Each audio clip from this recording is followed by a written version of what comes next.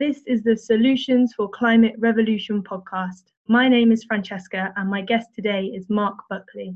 Mark is pioneering sustainable agriculture, food, and beverage production through the Alohas Eco Centre to show the world how food production can and should be done to combat climate change and the freshwater crises. You have been trained by Al Gore as a climate speaker and been a country coordinator for Vice President Gore's Climate Reality Project. You speak on the world stages, inspiring a vision of a resilient, sustainable, and prosperous future as a World Economic Forum expert and passionate advocate of the United Nations Sustainable Development Goals. You emphasize to us all what we can achieve when we work together.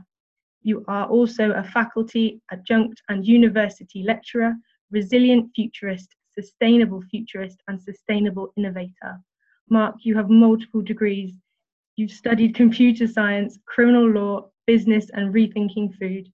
You have most recently been to MIT and previously graduated summa cum laude. You are an activist and TEDx speaker, and you attended the United Nations climate conferences, and an author of the new book, Menu B, People and Planet, Saving Food Solutions, that is coming out this year, I believe. It'll be out in June. Yeah, wonderful.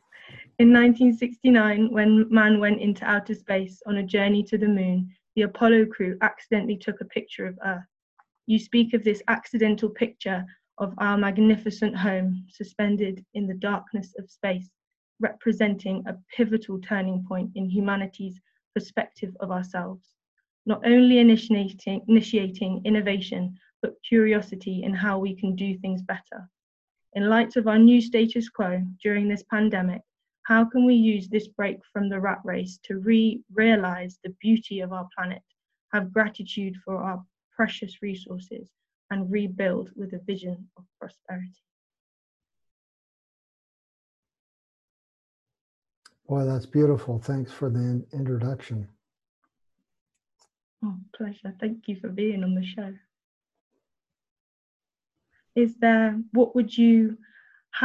How do you, I can say with confidence that I am a firm believer that we have all the technology we need right now today to solve the climate and water crisis, with technologies that have been held back due to the ease of running conventional systems and supply chains.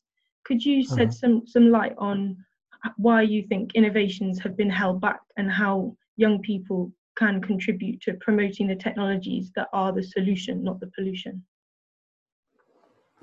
Well, this is a unique time, and it's really a super opportunity for us to take a pause and have a reset.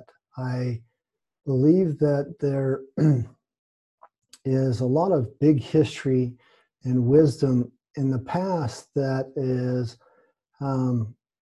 important for us to know and understand our world so that we don't repeat some of the same mistakes of the past.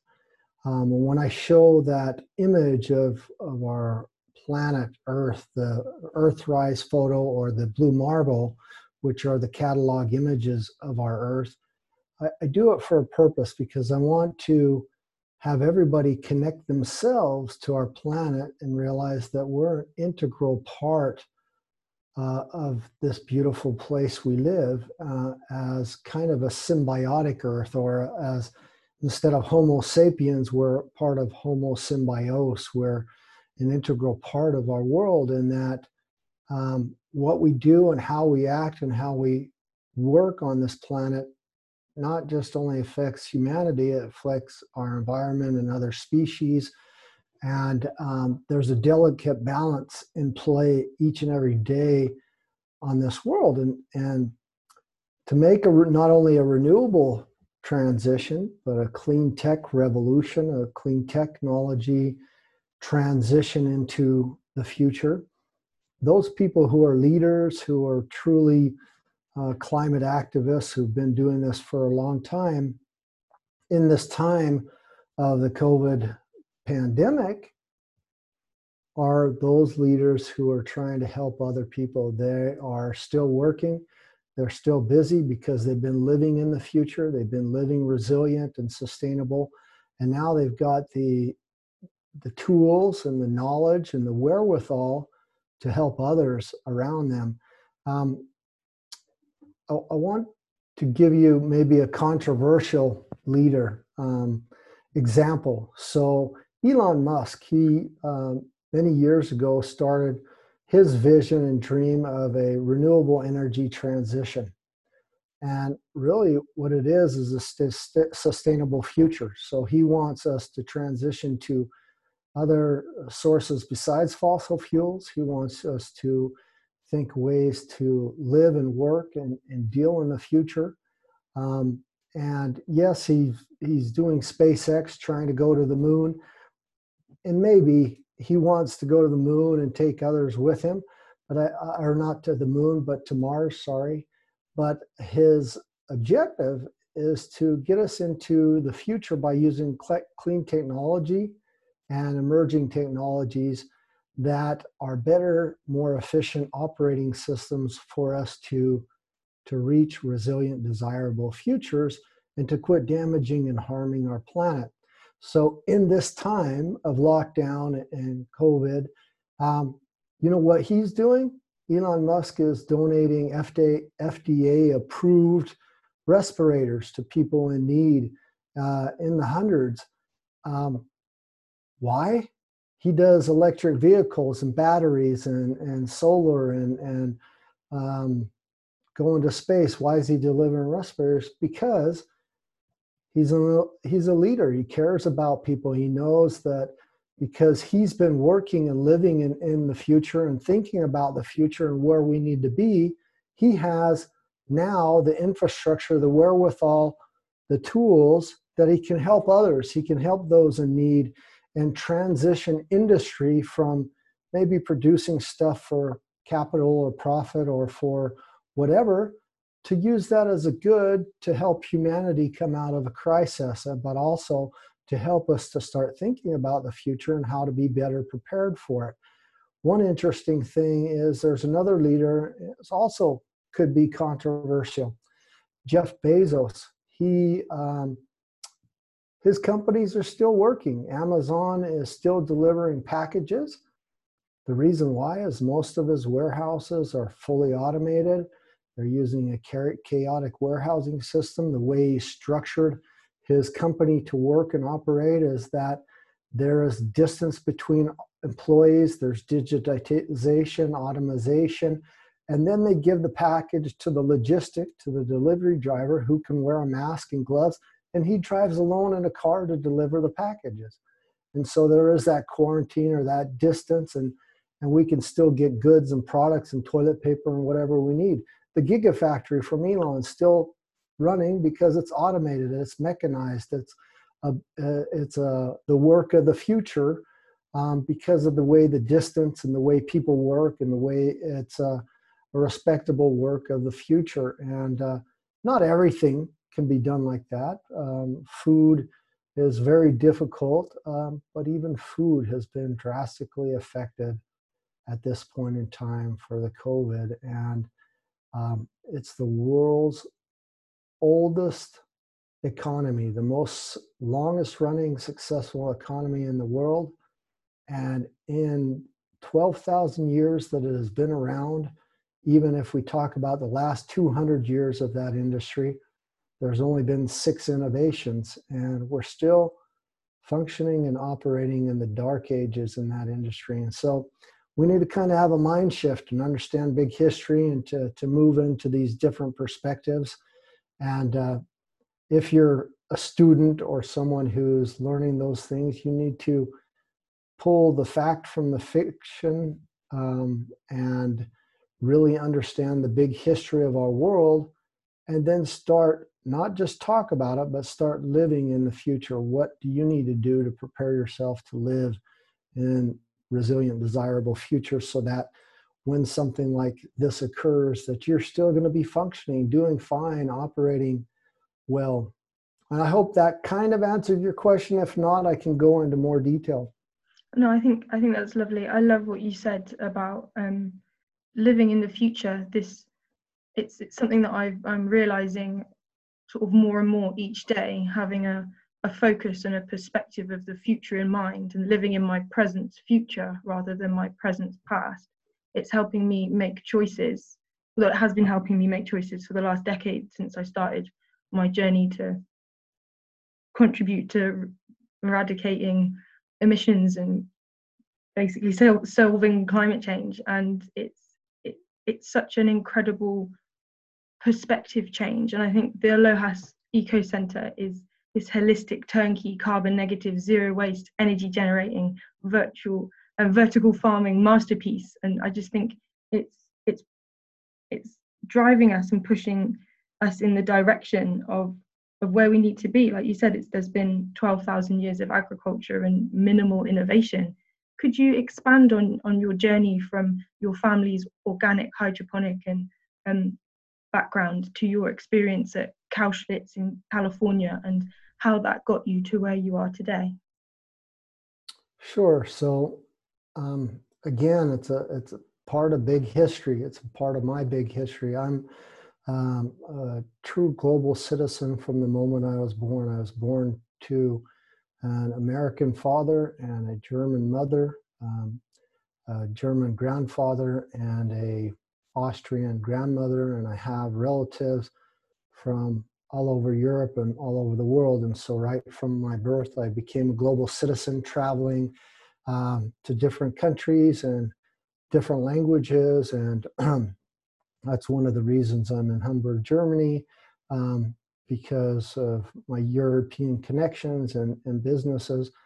But it's this understanding that not only being global citizen, the first energy source and requirement when we're born onto this planet is the need for energy. And our energy source as human beings is food. It's breathing food and water. And as a baby, it's milk and the nourishment as a baby that you get that way. And then eventually the needs become more where you need solid food and water to sustain yourself, to keep your body temperature regulated, to keep your battery and your energy at a level that you can function as a human being. And so it plays the most vital and integral part in a human being's life. And in my life, it's played a huge part. Not only is the Maslow's hierarchy of needs, the basic of that pyramid is our physiological needs of breathing food and water. But I was fortunate enough to grow up in 6 generations of organic farmers, Germany's largest organic farms and Europe's 3rd largest organic farms, and to have a great hydroponic and what in Germany they call Hydrokultur background. It's basically the Hanging Gardens of Babylon in a type of a nursery greenhouse setting that are done with lava rocks and nutrient film technologies and different methods to grow plants and vegetables without soil in a greenhouse environment. And so that's a 4-generation family business from one of my aunts on a gentleman that she married. And so I always had this tie to food, but I've also always been a foodie. I love food. I love to eat. I love different cultural foods and traveling around the world and seeing how that ties not only families together, communities together, but it ties our world together. I'll be here in Hamburg and have people tell me about fabulous Turkish food or Thai food, and I was just recently in the United States for some events with Al Gore, matter of fact, and talk of Mexican food and different Argentinian food and different options, and it's just such an integral part of our daily lives. There are some issues though. So I have adult children now. I'm actually a grandfather, and my family, when we were younger, I used to take my children a lot to, or not a lot, to visit family in California. And when we were there, kids loved to go to Disneyland and Universal Studios and to the, Knott's Berry Farms, the theme parks. That was the big thing when they were younger. And we went there again. So my family is all grown up now, and I remember what it was like when they were younger. And I went there back in 2014 and took an adult family there on a trip and went through the Central Valley of California to Universal Studios and to different areas on that. And I saw the drought and the devastation. I saw the extreme changes from when I had gone there when my kids were younger or when I was younger. Every rest stop that we went to, every bathroom that we went to at Universal Studios had a Sharpies container in it. It's a red plastic container for people who have diabetes. I saw the drought and the signs posted by the farmers that about the drought and about the problems. Central Valley is the United States' biggest not only fruit and vegetable growing area to supply the United States with a big portion of the food that is produced in the United States. And they were experiencing a drought, and it was getting worse, and it's even worse today. Mm-hmm. But on this drive down the Central Valley, so there's all sorts of ties to food, diabetes and asthma and other problems, and people needing Sharpie containers. When I was young, I didn't know what a Sharpie container was for insulin shots or for asthma inhalers or for whatever. And I was seeing them everywhere. So I knew we were in a pandemic of diabetes and obesity and asthma and other problems because the health of humanity was getting worse. But then on this drive down the Central Valley, I was hit in the face with a stench so enormous of manure, of cow manure. And it choked me. I thought I was going to gag. I thought I was going to throw up. It just took my breath away. It was like this wall. And I've been in places where coal mining towns or places where fossil fuels or coal industry greenhouse gas emissions have been overwhelming that it chokes your breath. This methane, which is also a greenhouse gas emission, hit me so hard I started choking. I started coughing. It shocked me. I was like, how do I make it go away? And there was no way to make it go away. And so I continued to drive, and it took well over 5 minutes to go away. But then the smell on my clothes and in the car, and it just wasn't fully gone. And I looked back on the internet after we'd passed and gotten to the place that we wanted to go to find out what that was. And as we passed, I could see that it was a animal agriculture, big cow area where there's tons of cows standing and on these piles of manure, and it's the biggest beef ranch in the Central Valley and huge. I looked it up on the internet when I got back to find out what it was or what's going on there, and the Google Maps had actually allowed it to be tagged as Auschwitz. So you've heard of Germany and Auschwitz and the gassing and the problems that happened at the time of the war and horrible things. People had said that the methane gas, this greenhouse gas, was so horrific, they tagged it Auschwitz. And I thought that was like very crazy to hear and see this. But with further research, because of the drought and because of this methane emissions and all this manure, it was contaminating the water, it was contaminating the air. The farmers around the region were drilling deeper for water, which was pulling the water out of the clay sheets between the area and turning it into a permanent drought situation. And once you have those clay sheets drop upon each other and there's no more water in between them, you've got a permanent drought, and it can never be recovered or rejuvenated into a vibrant area again. And that was one of the biggest sources of food for the United States. And so I began speaking then about food and how it ties to us, and how we're eating unhealthier. We have more diabetes and health problems. We're under, there can be people in the same city that are obese and malnutritioned at the same time, and people who are starving in that same city at the very same time, not getting enough food.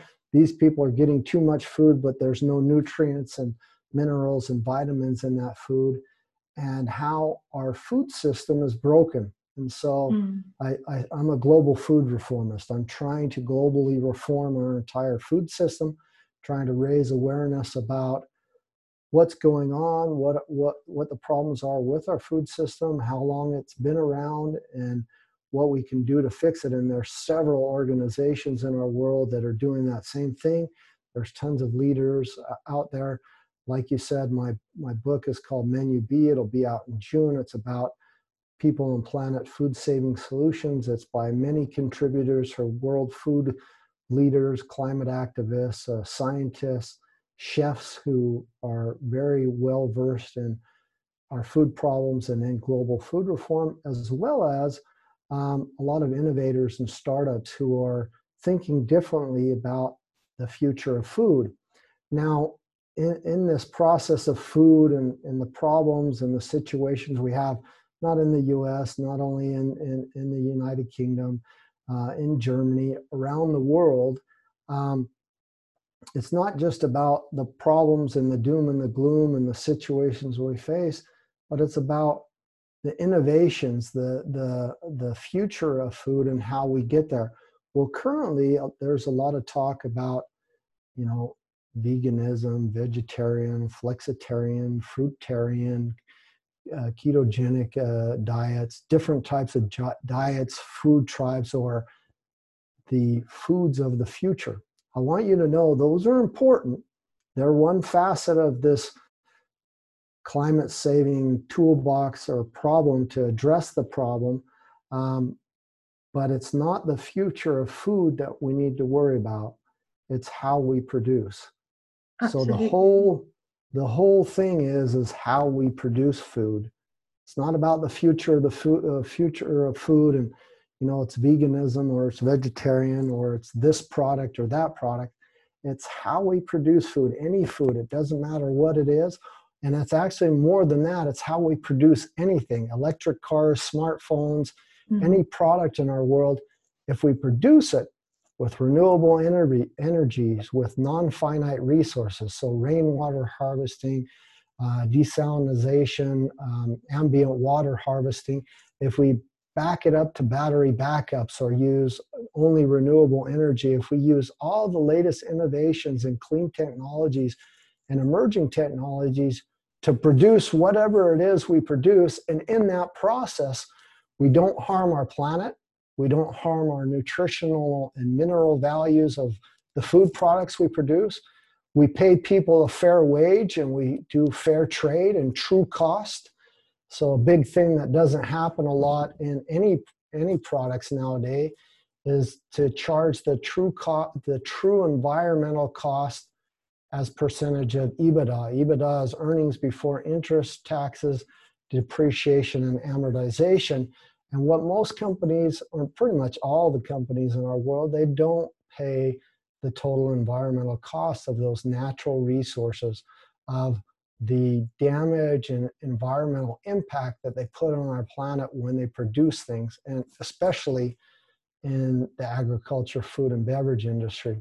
It's a very wicked and complex system that needs to be totally reformed and improved for the livelihood of every human being, because like I started out, it's our basic resource.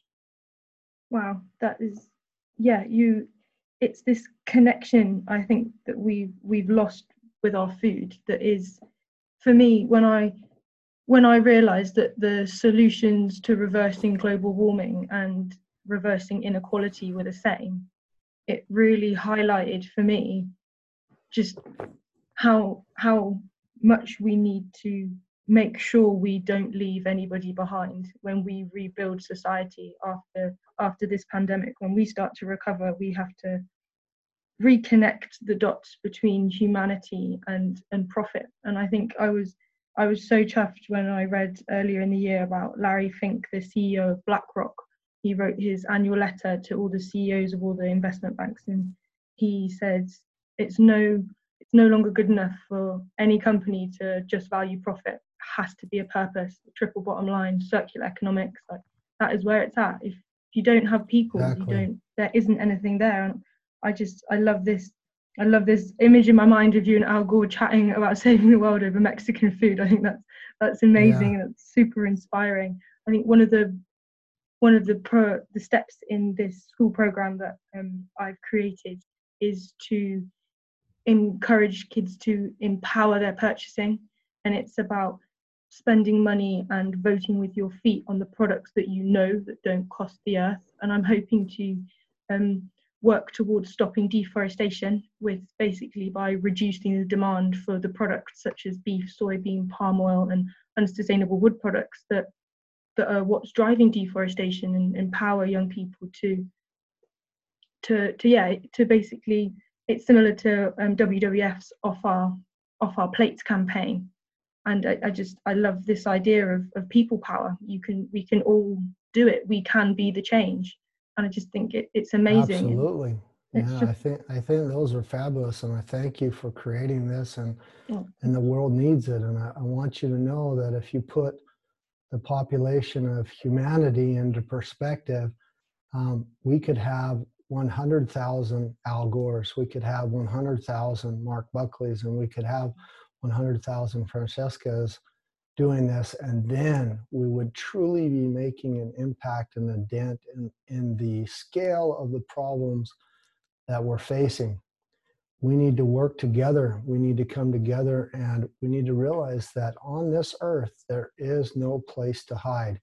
We yes. all breathe the same water. We all drink the same water. We all breathe the same air, and we all get our food from the same land. And there is no place that you can hide from climate change. And obviously, there is no place that we can hide from a pandemic like this. It is affecting all of us. And there's a lot of history that people don't know, that how some of these things come about. And there's a lot of fake news. And we really need to be discerning. We need to really understand the truth and the numbers and how to put them into perspective. And you touched on something. I really want to try to give one more piece of clarification around our food system. So we hear a lot about food waste, and how many of you hopefully have heard before that the agriculture, food, and beverage industry, that everything that they produce, that 30% out of everything they produce is wasted. It doesn't make it to somebody's plate. Yeah, awful. It's one of Later out of the grocery store, right? Have you heard that before? I have, yes. It's one of the activities in the school program is to build a composter, to build the soil, to sequester the carbon, and But I want you to put this number in perspective, and that's why I bring it up. So I mean, we can talk about some of the tools and methods to reduce food waste, but I want you to understand it's not 30%. It's actually an exponential waste, and it's a lot more than 30%. So first of all, I want to tell you, not only are the initial finite resources, the water, the harvest time, the sunlight, the growing time of the tree, the labor, the transportation, the marketing, the shipping, all the carbon emissions, all the greenhouse gas emissions that go into making that product, all the finite resources, energy, water, all those things that go in to make that product, that 30% is wasted. But there's 3 ways in our world that we dispose of waste. The number 1 way is we bury it in a landfill with dirt. The number 2 way is we burn it. We take it and burn it. And the third way is we dump it in our oceans. And I want to tell you about the first way. By burying our food waste, or our food that doesn't make it onto a plate or doesn't get consumed in time or get processed in time, we are creating the worst problem we could ever create. Because now, once we bury that with dirt, we're creating methane gas. Because when you bury a product, whether it's in packaging or not, it aggregates, it ferments, it turns into methane. And methane is 70 times more effective at trapping heat than CO2. So now not only do we have this 30% waste, but now we've just created a 70% waste, which is 100% waste of resources on a finite planet that we don't have. And we've created, methane is a greenhouse gas emission, which is now creating another problem for us to deal with in the future. Because those carbon emissions, those greenhouse gas emissions that we release today, we don't see the effects of until 5 or 10 years down the road. And so we really need to solve that problem. And I want to put it in a perspective. If you were to ask Elon Musk, Elon, you've just produced all these electric cars, the Model 3, we want you to throw 30% of them away right away. He'd say, boy, that's a bad business model. Why would I do that? Absolutely. If you were to ask the oil, coal, or gas industry, say you just pulled all this oil out of the ground, offshore drilling or whatever it is, or coal out of the ground, we want you to throw 30% of it away. They'd say, what? That's the worst mistake we could ever make. That's inefficient. That's a bad business model. But in the agriculture, food, and beverage industry, we've been doing it for years. So what can you do as a student? What can you do at home in an apartment or at home with your family? Well, you can eat leftovers. You can, what you buy, if you know you're not going to be able to eat it in time, you could dehydrate it. You could ferment it. You could blend it into a shake. You could freeze it. You could flash freeze it. You could do so many things that you could use that product in the first place so that it doesn't go to waste. That would be great. I want to let you know that there's a lot of blame put on the consumer.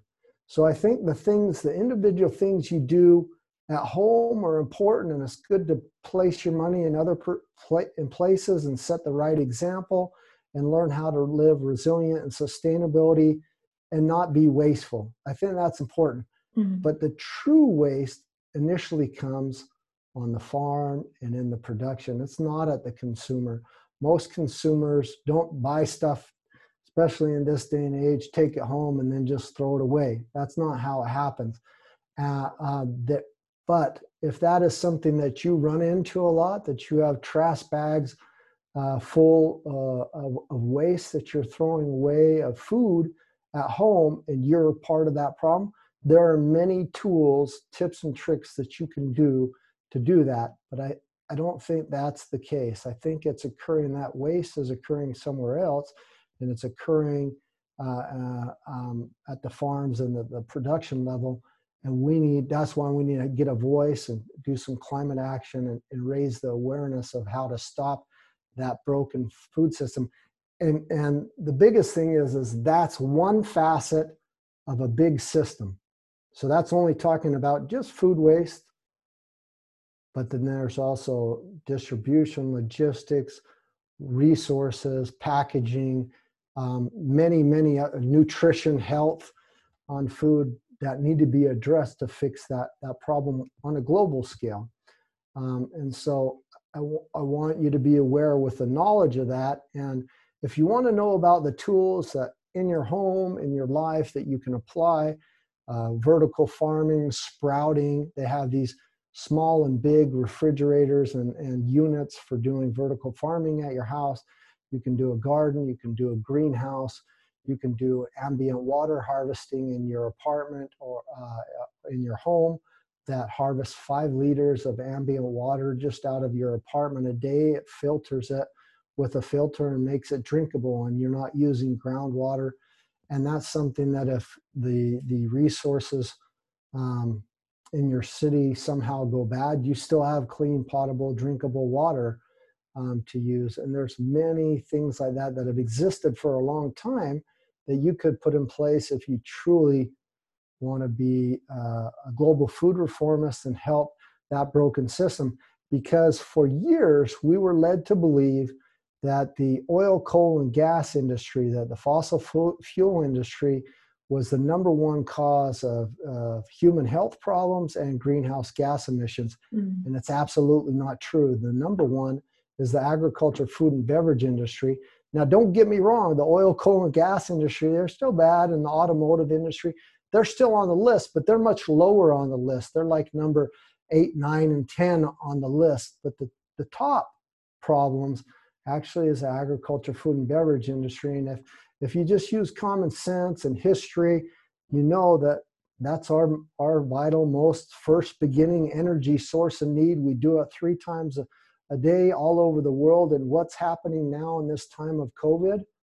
People are going to the grocery stores, buying all the toilet paper and food. The shelves are empty. There's food problems with not only restaurants and distribution and getting products, but also at the farmer level. And so we need to understand that and see how that ties to us. If I would never buy an electric vehicle and not know where I'm going to get the electricity to drive my electric vehicle, well, it would never have a body that needs energy, which is food, water, without knowing where I'm going to get that from tomorrow. And we've put that trust into 10 major companies, Unilever, Coke, Pepsi, Nestle, Mondelez, to provide us with our food staples. And that's not a very diverse food system. So we need to be careful, and we need to think differently. How can we really create a resilient, desirable food system, a global food reform that supports us all worldwide? And how can we understand how we play part in that system? Sorry, I've talked to death. No, it's amazing. But I really wanted you and your listeners to have that information, because it's not told everywhere. Most people don't understand those things and how they can help or contribute. A lot of the blame is given on the consumer, and really it's not the consumer's fault. It's a production fault. It's how we produce. They're still producing using outdated methods, harming our planet, and not making it easy for us to avoid food waste and to do things right or to eat healthy. I just love what you say. This is why your work at the Lower House Eco Centre is so important, and your work with the United Nations Sustainable Development Goals as a system, an integrated system of complexity, and everything that we do is so interrelated. It's such an important message, and I've got so many more questions I'd love to ask you, but we're almost at time. I'd just love to keep chatting. It's just been amazing. Your insight is just incredible.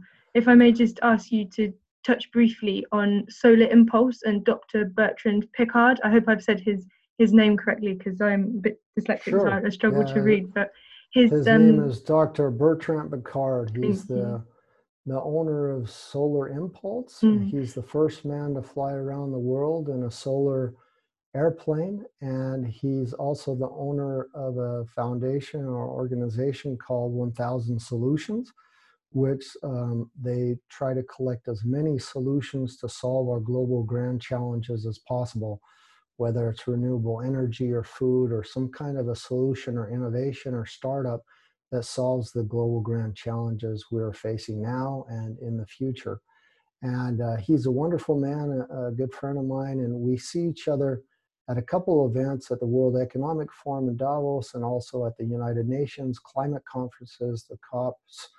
And the last time I saw him was actually at COP25 in Madrid, but there was a special time where I saw him at COP24 COP24 in Katowice, Poland. And it was the first time that I saw him after he flew around the world in the Solar Impulse in the airplane. And I went up to him and I said, "How was it? Congratulations. I'm so proud of you. And this is an amazing feat." And he said, "Mark, it was unimaginable. It was surreal. It was such an amazing thing. Changed my life." He said, "Have you ever ridden in a smart car, an all electrical vehicle? And I said, yes, I have. Matter of fact, just 2 weeks ago, I was in Venice at an event, and they was a sustainable event at H Farm, and they got all electrical vehicles, some smarts, some small little smarts, and we drove around in them to get back and forth from the hotels to the event. And I says it was crazy because they were so silent inside. I was waiting to hear a motor or something. He says, Mark, imagine that times 1,000. He says, the way the Solar Impulse airplane works is it runs on solar power. It's all on the wings and on the top of the plane, these solar panels.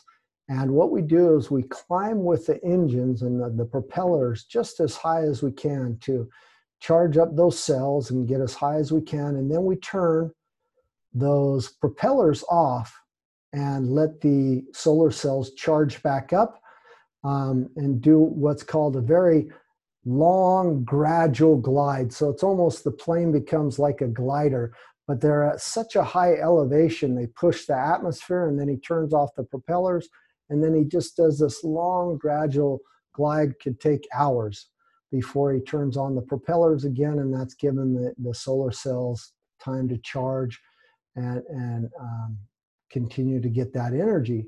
And he says, I was in one of those glides, and I looked off to the left at the solar panels on the wings. I looked off to the right on the solar panels on the right. I looked back at the instrumentation on my cockpit. I'm sitting on a toilet. I'm wearing a kind of spacesuit. I have all this technology and gadgetry. And he said, I said, I'm a rocket man. I'm a man from the future. I'm from the future. Mm-hmm. And he like had this feeling, and he says, but I was in the beginning of the glide, and it was very silent and surreal, and I could see the clouds, and it was this vision, and it was amazing. He said, but then I looked around again, and it was so silent. Normally you hear the propellers and the wind is rushing, and there's all this noise. It's usually pretty loud. He said, and then I saw everything, and I said, I came to myself, and I said, nope, I'm living in the now. I'm in the present. I'm living in the present because all this technology, solar panels, airplanes, wings, propellers, all this technology, to put it all together, it's existed for a long time. Mm-hmm. I'm just the first to put it all together and make it work. I'm living in the now. Everybody else is living in the past. They're living in old technologies, and they're not jumping on board the clean technology revolution. And he said, we really need to make this transition. So that goes back to a story, my story of starting out as a global citizen. I have family all over the world, and I need to travel to see them. And on boat is okay, but really I need to fly to see them. Well, I don't feel good about carbon emissions, and I don't feel good about flying, but I want you to know, out of all the carbon emissions, flying is the smallest factor compared to shipping industry and trucking industry and automotive and other industries. And agriculture beats them all, especially in transportation. But I do carbon offsetting, and I also have companies that capture carbon and make sure that my balance and offset is okay. But more than that, I want to continue flying in the future, but I want it to do it in the way that I explained to you earlier. It's not the products of the future, it's how we produce. And I want to fly to visit my family around the world in a solar airplane or an electric airplane, or one that uses hydrogen fuel that is produced with renewable energy and doesn't have that impact on the environment.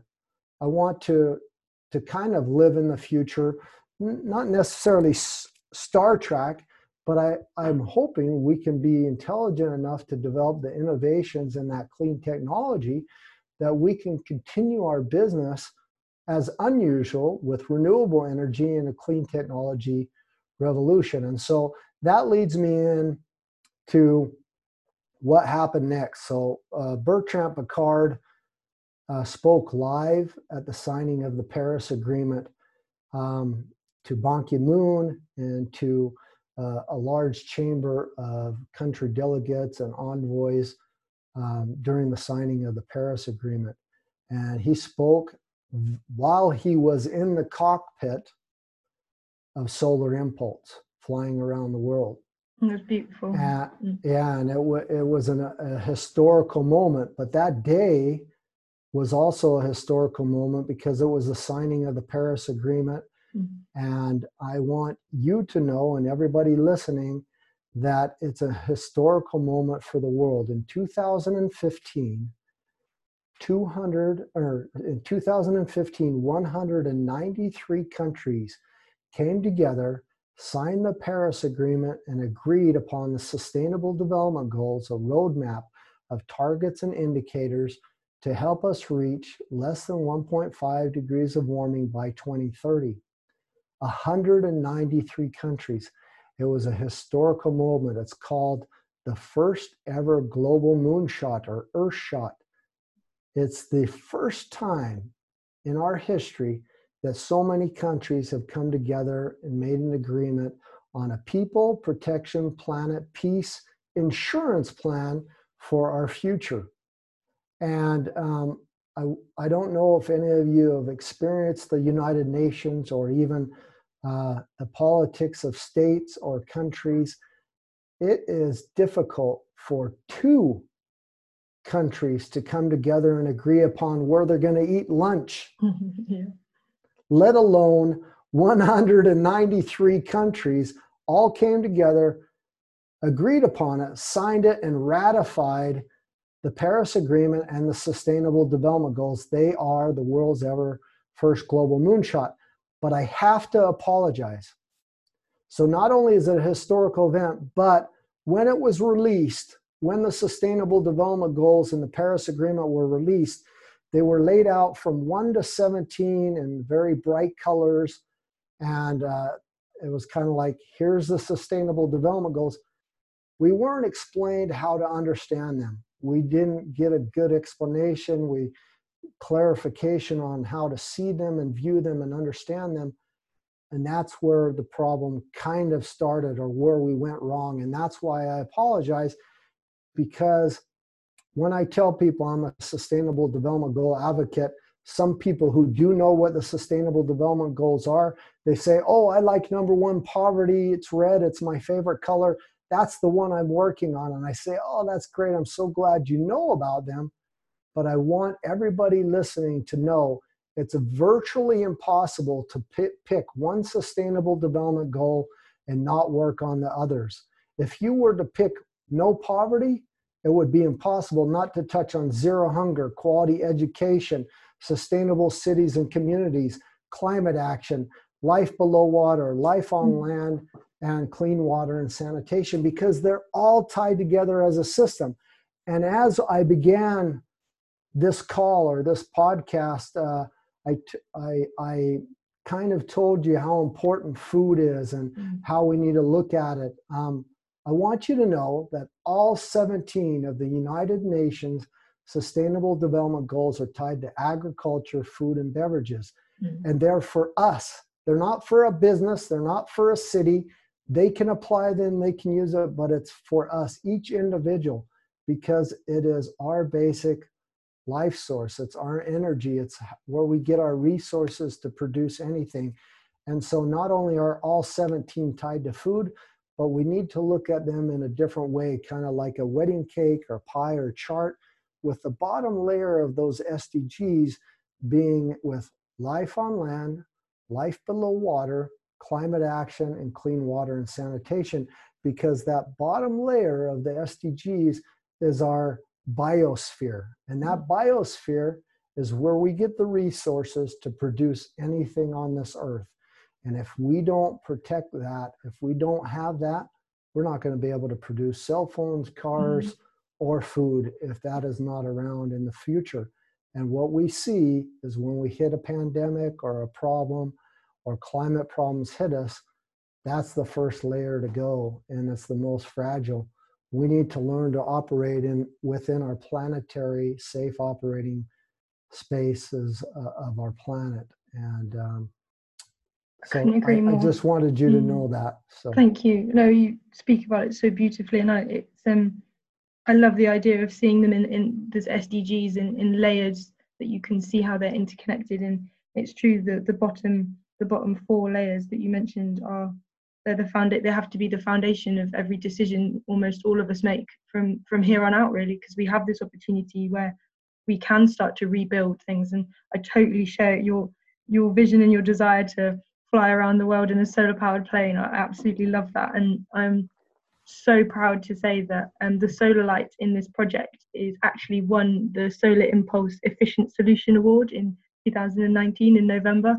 So congratulations, that's wonderful. We are so chuffed. So it's just, yeah, we really hope that these three steps in this project that I'm doing. Number one is to eradicate your energy waste and your resource waste. Number two is to empower your purchasing. And then number three is to, using the solar light, contribute to quick and scalable emissions reduction. So it's by eradicating kerosene lamps. So it's we're not quite tackling all the SDGs, but hopefully we're getting quite a few in there. But it's I think you are. I think you're getting quite a few in there. Yeah. Awesome. Thanks, Mark. Oh, I'd love to keep chatting to you, but you're a very important, busy man, and you've probably got lots more calls after this. So I'd love to just end here by taking the opportunity to take a few deep breaths in and out. And while we sit here breathing in deeply and breathing out deeply, I'd love it if we could all just listen to Mark's beautiful words of his manifesto of the United Nations Sustainable Development Goals. Take it away, Mark.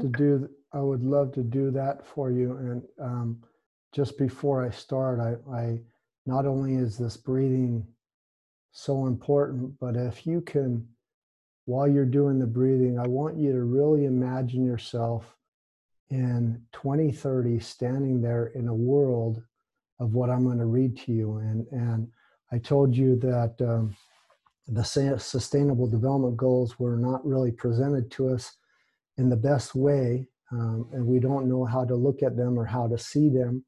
And that's why I wrote the UN SDG manifesto, so we could envision what it would be like and feel like when we reach that point in 2030, so that we can have something to work towards and achieve. So I would like you, while I read this, to close your eyes and to breathe and to think what it would feel like to be in this world in 2030. Imagine a world where there is no poverty and zero hunger. We have good health and well-being, quality education, and full gender equality everywhere. There is clean water and sanitation for everyone.